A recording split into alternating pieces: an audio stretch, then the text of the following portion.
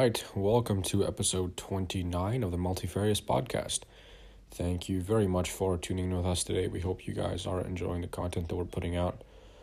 Today's guest is friend of the show, welcoming back for the second or third time, Bryce MacArthur. Bryce is a fellow prescript coach up north, in the north somewhere. Not precisely sure where, but the north is all cool. We love the north. Less people, more trees. What's not to love? Anyway, he's kind of grown with us. He started his own business, the online business, and he's also newly working in Movati Athletic, which is a great gym, to be honest. I went to their Canada location in Ottawa back in 2017 before I came to Istanbul. So great gym. That's where he's working currently. So it's cool to kind of see the ins and outs and how they work as trainers there. On the table that I've been considering to work at. So definitely cool information for me. And then we kind of go into progressions and how he progresses people, as well as the assessments that he uses. There are some sort of, standard company assessments that they're recommended to use. But Bryce, being Bryce, is incredibly intelligent. He's done the same courses that I have, and so he's has his head on very, very straight. In terms of what's good to use, what isn't good to use, what are better options for assessments, and assessments based on the population or the clientele at hand. And so there's always something that I can learn from him, when we sit down to talk. So I'm very grateful for that opportunity. You can find Bryce on Instagram at _bodybybryce, and check out his website at, I believe it's b3coaching.ca. So yeah, shoot him in a DM if you have any questions about what he was talking about, or find his email. It's somewhere on his website. It will be all in the description as well. It kind of cuts off very abruptly because we ran to the limit of how long Zoom lets you record for. But we still got a full episode. We were able to sort of skip ahead because our first episode we had to, do his introduction in the beginning, talk about who he is, where he's from, his philosophy, that kind of stuff. And so this time we're able to skip right ahead into the meat and potatoes, so to speak, the good stuff. So yeah, pretty good episode. Let us know what you guys think. We want to get more feedback from you guys. So obviously, you guys know where to find me. I am constantly posting about my late night exploits, be it cooking or studying.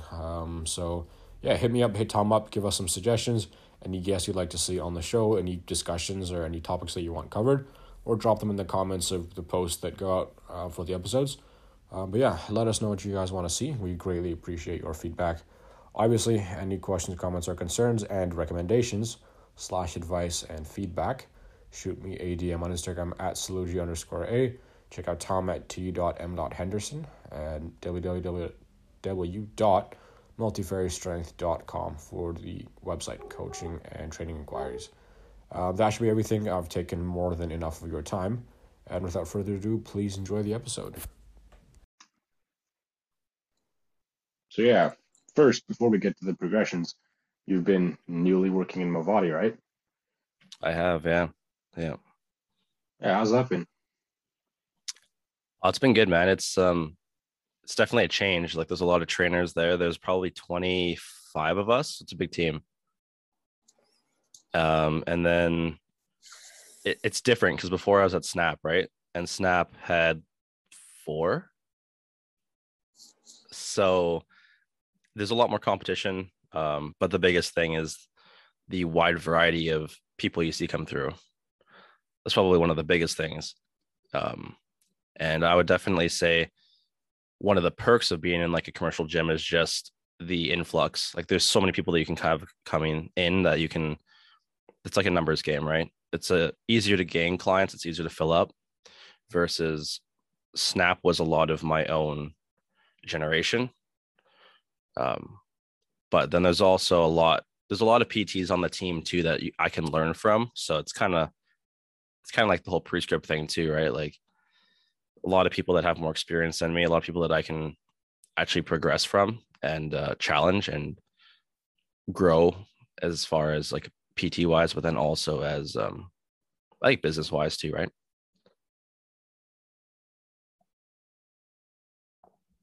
That's interesting. So I don't know how it sort of works back over in Canada, but a lot of the commercial sort of style gyms here, you have to essentially like going in as a trainer, you have to go in, essentially like pay a fee to the gym so that like you can then hold your spot as a trainer, and then you have to get like make a like basically make sales on the gym floor and bring in clients for your own self in some sort of gym settings here?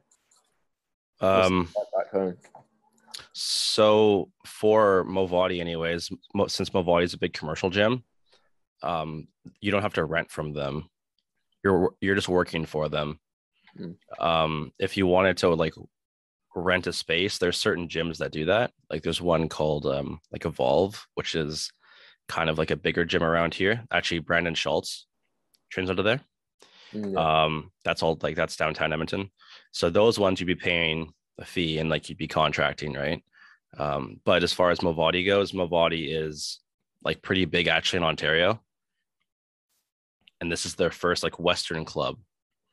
So this is the first club that's out here in Western Canada. So as I'm just working as a Movati PT, so I'm not doing any of my own personal stuff through them. With that, do you have to follow a model for how to train clients, sort of, especially as they like throughout, like through assessment and sort of intake and stuff, or do you have a certain amount of autonomy over it yourself, or are they quite rigid in how they like their trainers to operate? So with Movati, I mean, their intake process is fairly similar for each client. Um, you have to book them all in as like they call it like a GPS, which is like a game plan session. So pretty much you sit down with this individual and you figure out like, okay, like what do you guys want? What do you want to accomplish? You pretty much just do a full consult with them. And you kind of go through injuries and everything. And then from there, we do like an in-body scan, which again, it's a body fat analysis, which we all know isn't super accurate, but it gives them a good starting point at least. And then as far as assessments go, they do have like assessments that Movati wants you to use. So what's quote unquote is seen like as good assessments, but my bosses are pretty cool and they realize that a lot of us have different assessments from different courses.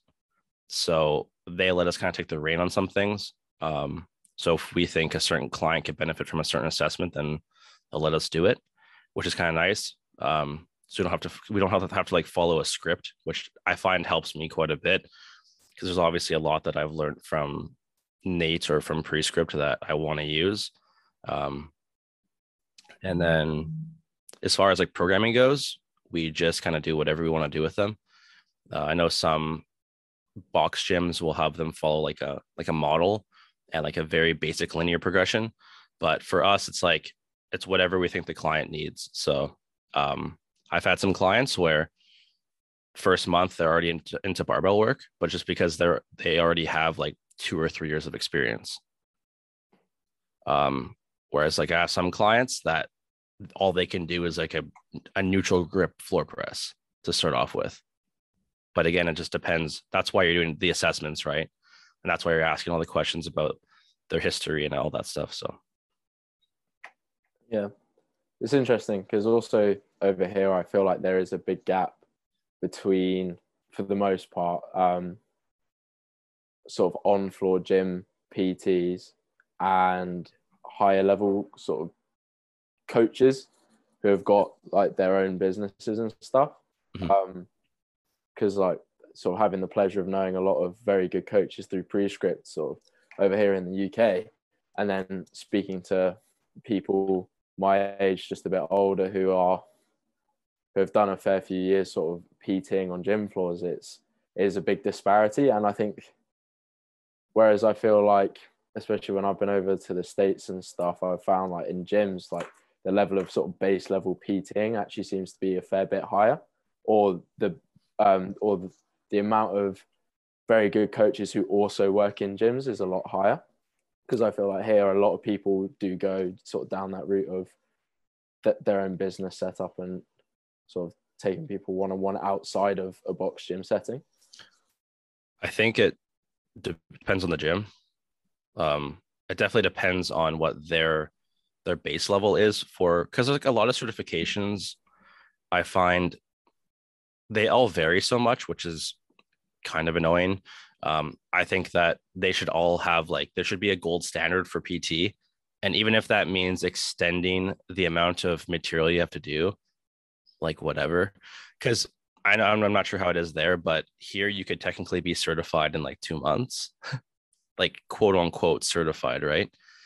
And I think it needs to be worked on. Like the whole process needs to be longer, just because how can you learn that much information within 2 months? Because you're working with somebody's health, which is crazy. Like I wouldn't want somebody working on my car that did a 2 month course. Yeah. He's like, yeah, I did a weekend course, bro. So let's do it. I'd be like, man, no. So I definitely think that the industry itself is just obviously heavily saturated. There's a ton of PTs that are just in it because they think they can make really good money doing it, which you do see happen a lot in a lot of these like gyms where they're paying a fee. They'll charge stupid rates and they'll run all their clients through the same thing. And it's like clockwork, right? But you do have the like good PTs that actually care about their clients and actually are doing courses that because they want to better their clients, which is why the team at Movati is pretty good. Like my boss was pretty picky. And all the PTs he's hired on there have a lot of experience. And actually a lot of them have some sort of like prescript stuff too. Like quite a few of them. I'd say uh maybe 6 of us. Oh, I think wow. I think That's a couple stacked roster really there. yeah, I think coaches in the same gym, all part of prescript. Oh, well, my boss is like also level 1 coach, and then one of my other guys, he's level 1 and barbell. And then 2 of the other ones have barbell, and then I have level 1 and barbell, and then I think another one has, I think barbell as well. Yeah, so there's probably 6 or 7 of us. So, and that's not even including like they have a ton of other stuff too. So that's why I said it's a good team to be a part of because you can even just learn from watching them. Like if I'm not with a client, I can just like watch kind of from what they're doing, and you'll learn something that maybe they wouldn't have done before. Or we have something called like a TND, which is like a teach and demonstrate. So sometimes these trainers that have been around for a while, they'll run them, and they will actually show us some things that maybe that we don't know, or maybe they'll run us through things that they learned recently in a course. So it's a good chance to expand your knowledge without having to actually spend anything, and you get paid for it. So yeah. It's always a plus. Learn stuff and get paid for learning stuff. Yeah, it's pretty cool. Whereas on the flip side, I'm at university and learning stuff, but paying a hefty sum for it. So. Right now, you're paying to work for nothing. It's true. Yeah, it's true. You're paying for slavery. I get that. Yeah. Well, you'd mentioned assessments, so where are you going with that? So as far as assessments go, like I mean, it depends on the individual, right? Movati typically wants us to take them through the overhead squat, which I'm not really a fan of, and I know we're all probably very opinionated on that. Again, a good expression of function, not a good way to assess function, because when you're going to ever have a barbell over your head, unless you're an Olympic athlete. So I only really ever use it just to see how they're expressing movement. So pretty much just to see how their ankles are, knees, hips, because usually you can tell if they have a hip shift pretty bad. The hinge, interestingly enough, you guys find this interesting actually. They want us to do a single leg hinge as an assessment, which I don't agree with. Like a single leg RDL or like a B-sense RDL? Pretty much a single leg RDL. Yeah. Not to the extent where you're at the tabletop position, but they want that's actually on the assessment sheet. And I'm like, I can barely do that. And you want me to try to take somebody that's never worked out through that? Yeah, it's a high end one for sure. Yeah. So usually what I'll do is I'll just do like a pretty entry level hip hinge, right? I'll just usually do it to a wall, because I find with most new people, having the wall as a target helps a ton. And And then if they have worked out before, usually they smoke it. But if they haven't, then it's watching a deer on ice still. So, I mean, you try to add in some sort of stability to that, and it's a disaster. So I don't ever usually do the single leg one. My boss doesn't really care. As far as that though, we do like a flexibility test. So we're supposed to be checking like their joint dexterity. So checking fingers, checking elbows, checking knees pretty much just to see how sturdy their joints are. It's kind of an interesting assessment. They like using it. And what else? There's like a hamstring flexibility one, which I never use. Yeah. I usually just again add my own stuff in, but they do like a reach test, which is good. And there are some other ones that are good too. But again, they kind of just say like, here's the skeleton, take from it as you will, and then just realize that like everybody has differences. So an assessment that's on there might not be good for the one person that you're wanting to try to get as a client. It's all about showing value, right? Like if you have somebody that's super, super flexible, but then you take them through a hamstring flexibility assessment, it's like, are you really going to be showing any value doing that? Yeah, because for someone like that, they've clearly got to some degree like flexibility, and probably you can derive from that they're going to have a decent degree of mobility. So then probably from there, it's about like what's their active range and how good is their stability in the active range, and then beginning to challenge stability in itself. At least in early, not necessarily in an assessment, but in early stages of training, if that would be concurrent with their goals. Yeah. I mean, as you guys know, obviously like active and passive ranges are different.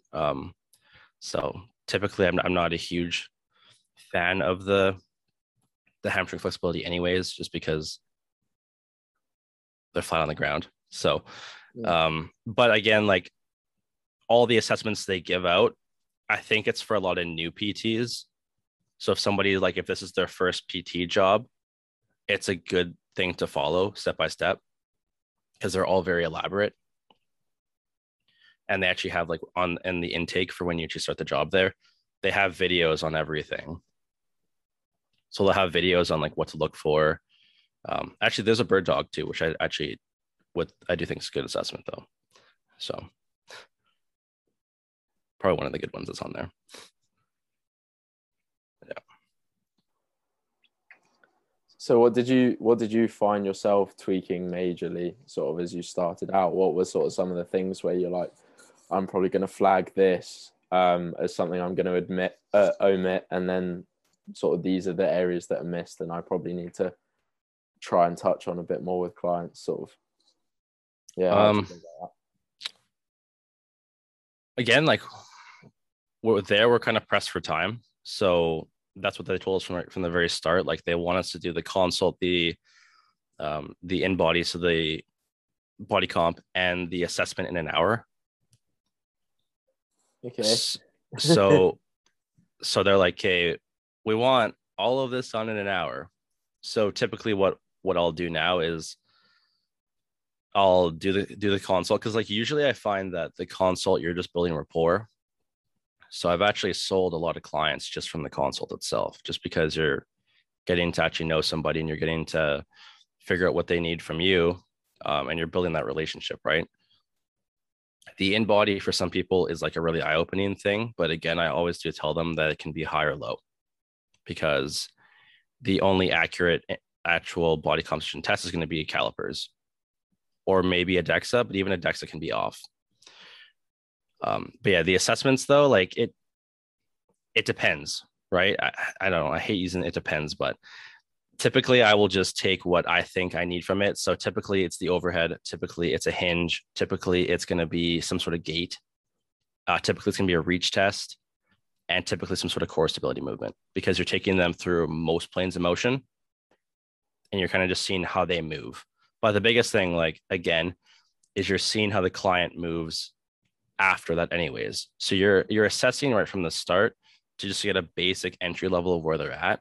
But the real assessing starts when you actually have their first session with them. like the first month is probably the major assessing that you're actually doing, because you're seeing how they move on a weekly to weekly basis, right? You're seeing how they move through pressing motions. You're seeing how they move through like, unilateral work. You're seeing how they move through horizontal vertical pulling. You're seeing how they move through flexion extension, right? And you're just seeing their capacity from a weekly basis, and you're seeing how they progress neuromuscularly as well. So that's more or less how I gauge it anyways. And I tell them that.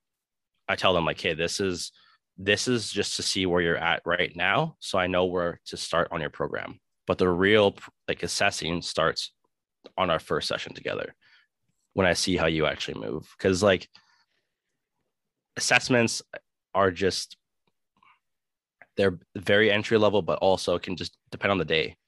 Like if you're a very high stress person, you could be not accessing certain ranges too. So it's not super accurate. Yeah, I and I think think that's the sorry, just before no, you no, hop you in. go. Oh no. I know that like that's Eric's thing, at least like the idea of looking at the first month as the assessment. I think I've heard that from Yeah. him Yeah. in terms of not putting too much stock in the initial assessments and more so just looking at their first week, first month of training and then going from there. Yeah. You'll see as you kind of start working in more gyms, especially when you start working in person, because I think that's the most important experience as a PT. Is the most of the time the first month is going to be fairly similar person to person, because you're going to go pretty externally stabilized. You're going to be getting them through a lot of neutral plane motion. So like for me, I'm a big fan of like a floor press, because they're super externally stabilized. They know when to stop because they're physically hitting the ground. And you just add in a pause rep, so that way they know how to keep tension. And you're doing some sort of like vertical and horizontal push, and then you're doing some sort of like vertical and horizontal pulling, right? All externally stabilized. So I mean, for the most part, the first month might look similar person to person, depending unless that person is like way ahead. Let's say you go in and they're absolutely smoking all the assessments. Then like when my one client, for example, we're already doing barbell work, but that's just because he came in and he had already had like 3 years of lifting experience, but he was like, just get me strong. That was the biggest thing he wanted. So it just depends on that initial conversation and that intake process. But it's, again, you're more so assessing session to session, but I do see it happen a lot where PTs will progress clients too quickly. I was just going to say the first ever assessment I actually got put through was when I first joined the gym when I was like 13, 14. And I think we did like we had the sit down sort of consultation chat for about 10, 15 minutes. And then I think it was an incline walk on a treadmill whilst holding a conversation for like 10 minutes. And it was just like, this seems like a really good use of time. And then he had me on like a yoga mat doing all sorts of like I can't even remember, it's that long ago, but I think it was some fairly general sort of core work. It might have even been the big three at that point. Yeah. More or less, or some sort of hitting sort of all three main sort of functions of the core. But yeah, it was definitely an experience sort of doing that. And then I asked this guy to get me like a bit bigger and a bit stronger, just getting into the gym. He's getting you to do an incline walk test. Yeah, an incline walk test. And then and then I think all of my initial programming for that was like one giant circuit around the gym on the machines, doing sets of 20, I think. So the complete opposite of what you should be doing. Yeah. I was fairly new to sort of working out. I'd done a bit like back home. I think one of our friends had gifted us a fairly rickety old multi gym for the shed, for what is now this shed, and yeah, I trained on there for like a couple of months leading up to this, because I was like, I was going into like the senior part of our school, like our high school bit, and I was like, all right, I'm gonna put on some size, I'm gonna get bigger, so big kids don't pick on me. Yeah. And I was like, training for a bit, and yeah, I go to this gym, and it was an interesting experience to say the least. But I mean, it was a start, which I'm still grateful for. Like, even though looking back on it, probably wasn't the most useful way to spend my formative months in the gym. It was at least something I enjoyed doing. Yeah. And I wanted to do it every time I went back. So at least he sort of built some sort of adherence, but I'm not necessarily sure that was necessarily from the trainer. I think that was just more from my own willingness to go and train. I think it's more or less just the base, again, kind of like going back to what we were talking about before, that base entry level gain into the field, right? And people just thinking that because it worked for one client, it'll work for all of them. And then I think a lot of it too is just experience. Like they think that people are scared, right? They're scared to try new things and they're scared to make mistakes. But that's, getting into the industry, it's probably the best thing to do is to try something yourself and then try it with a client. Try it with yourself first, use yourself as a guinea pig, which is like highly useful. And obviously, like they encourage that a lot in the Prescript labs too, just to be trying the things that we're actually talking about. So like application is huge, right? But the biggest thing is just being, and like the basics work. I think that's the biggest thing is people tend to overcomplicate programming. They always think that you need to try to reinvent the wheel. It's like, no, you just need to find something that will give the client stimulus. Like all they need is stimulus. If they're more of a sensation-based person, like I'm actually working with somebody now, he's very sensation-based. He needs to feel like he has a good workout. So that's when exercise selection is so important, and like placement in a program, right? Having certain movements laid out specifically so that way they feel like they've actually had a good workout while also having a good workout. And it's a tough thing to actually grasp, because for us, it's so easy. It's like, okay, you need to be doing these things properly and efficiently. But for certain people that feel like they can't do that, or they can't focus, they feel like they need to just keep going. So then for them, it's like, okay, well, I need to just, probably more like you, they'd feel like they need to have like your first trainer. They want the circuit stuff, right? But for like, if we're trying to get them to put on some muscle, it's like, well, okay, the circuit thing is probably not really going to work for you. So you just have to kind of almost trick them. And it's all about like, even the shallow quote, it's like hiding the vegetables with the spaghetti sauce. It's like, that's like that whole thing, right? So for this new client, for example, it's like doing a skill-based movement first and then tossing him in machines. So in that way, he's doing something that's pretty high skill-based first, really focusing on tempo. And then I throw him in machines and he can drive output. So that way he's still getting a good workout. Like he's still hitting that, probably that like lactic and alactic capacity for sure. But he's also safe. And that's the biggest thing too, is because you don't want to be doing a bunch of stuff where there's room for error and like higher risk than reward. Definitely. So touched on it already, and I know it's something Saluji wanted to talk about as well, sort of progressions with clients and sort of how. So you mentioned also people trying to progress clients a bit too quickly. So sort of run us through sort of your thinking about, as you mentioned as well, you had some thoughts on progressions based off recent stuff. So yeah, the floor is yours, basically. Just let loose whatever's in your head about progressions, just throw it out there. So I think that even school will teach you that you should have a progression scheme with a client, right? They'll be like, okay, you should do, like, let's say a split squat, for example, right? Front foot elevated, let's do contralateral load, then ipsilateral load, then bilateral load, right? And then all of a sudden it's like, okay, now from there, it's like stationary lunge. Then same thing, contra ipsi. And then from there, rear foot, right? It's like, okay, well, no. It should be dependent on the individual. It should be dependent on what the client needs. And there shouldn't be like this basic runaway.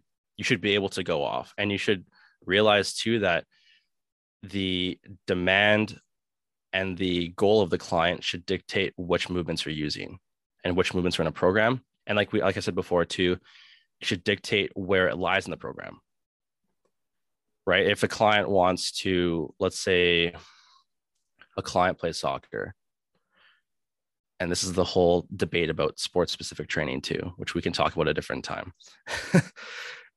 It's more or less just going to be like finding exposure for that client in different positions that they're not normally in. So it's just like, okay, well, the client is already going to be on one leg quite a bit. So you have to try to find more stabilization stuff versus more dynamic work. And it's just all about finding what works for that person. But again, a lot of it is just injury prevention or trying your best to make sure that they're able to build a capacity so that way they're not getting injured in the future. And I think the biggest thing with a lot of new PTs is they'll be like, okay, your first block is done, so let's progress you. I'm like, well, is the client like, are they getting bored? Are they still seeing progress with the movement? Like, I would almost just use that movement until they almost start to hit a little bit of a wall with it. And then from there, you change the stimulus, and then you change the variability of the movement, and you change the modality.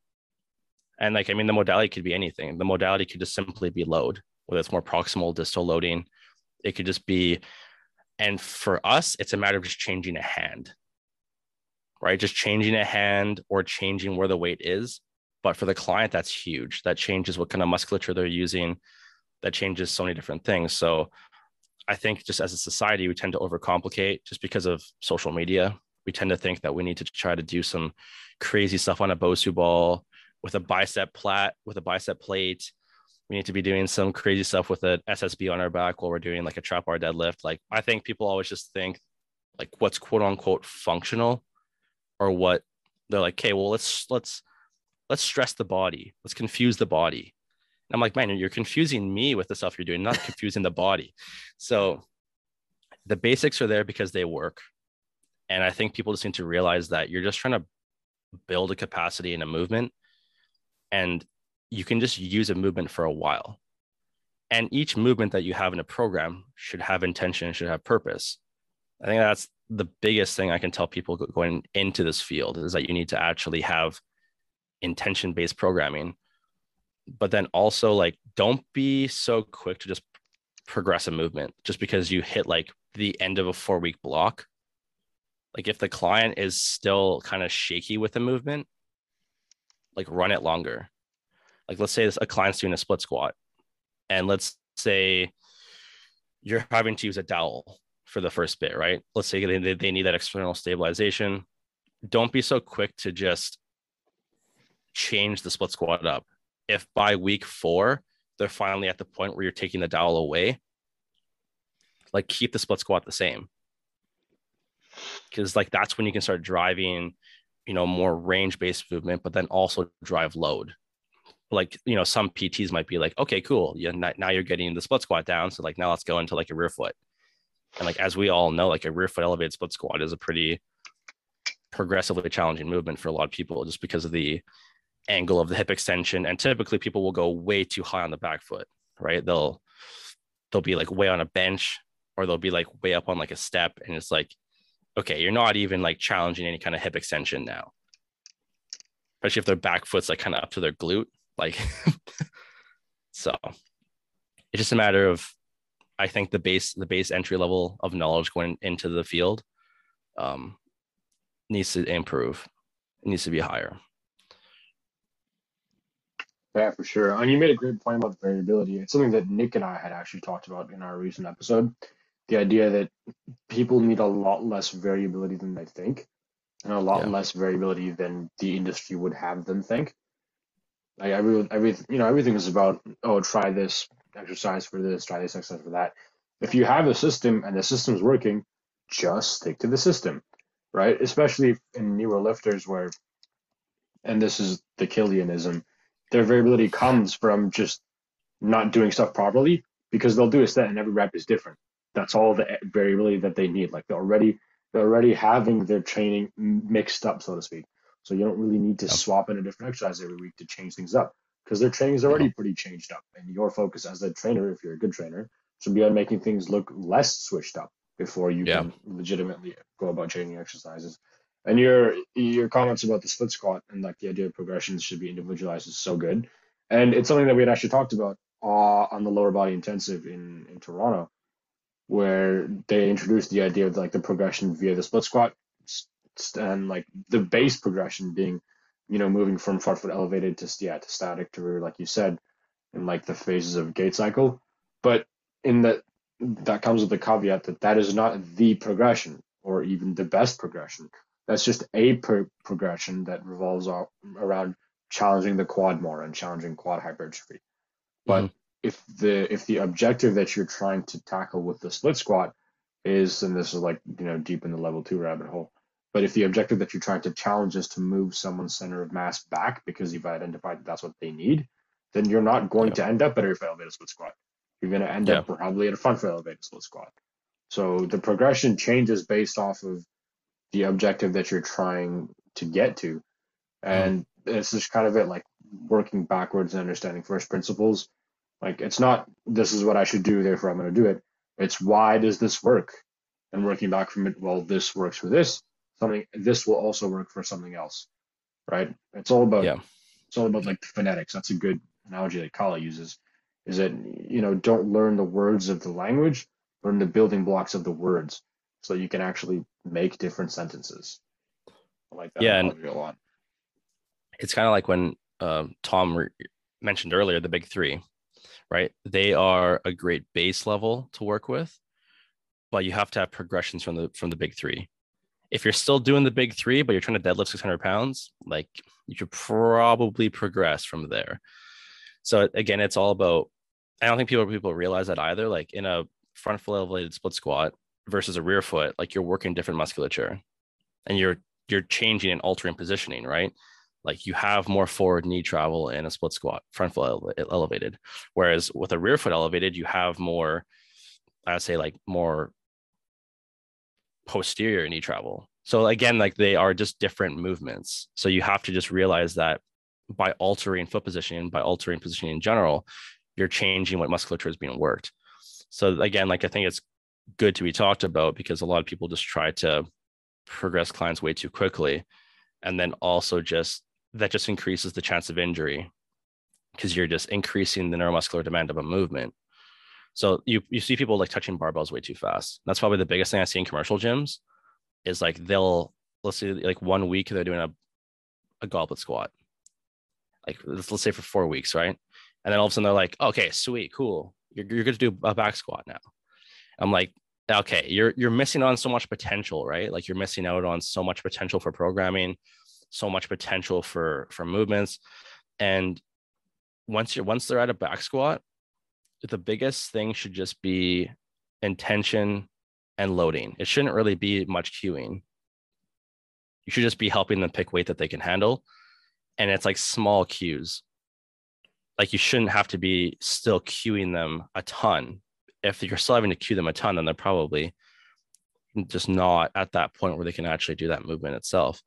So that's why, I mean, again, Prescript is great for giving all of the progressions that you should run a client through or run an athlete through before jumping into one of the big three movements, right?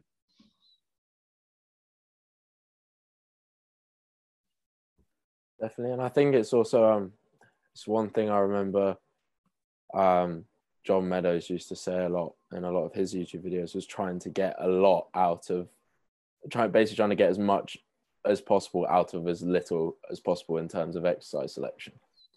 Because like you'd watch his chest, like for example, like his chest days, and it'd always be like some sort of dumbbell press, some sort of barbell press, and then some sort of machine, like some sort of fly machine at the end, like for example. And he'd like run those three into the ground for like however many blocks of training that he could still keep making progression through them, or still feel like they were giving him the same stimulus he felt he needed. And then from there, he'd maybe look to change it up. And it's sort of the same, like even for people just looking to do their own programming, it's like, and I think everyone at some point has been subject to this, is like just basically changing things up for the sake of changing things up. And don't get me wrong, as a coach as well, if you feel like you need to try things out because a client either wants to do them or it's something that's piqued your interest, just in terms of like, is it a possibility you could use with someone, then by all means go and run it for a couple of weeks and see how it feels. But the bulk of your programming should stay fairly consistent for fairly long periods of time. And yeah, I was a serial program hopper early doors. It's all about intention, right? Just knowing when to progress and knowing when to regress. That's the biggest thing. And just knowing based off of how the individual is moving. That's all you can really do. Don't be too afraid to run something until a client's starting to see, until they're not progressing with the movement. That's it. Awesome. Thank you guys very much. That's a solid episode. All right. Thank you for tuning in to the Multifarious podcast. We hope you guys enjoyed this episode. If you did, please do share, tag us on Instagram, that whole thing at the Multifarious podcast. Tag whoever the guest was, and tag myself and Tom at Salugi_A and T.M.Henderson. Thank you again for the listen, and please enjoy the rest of your day.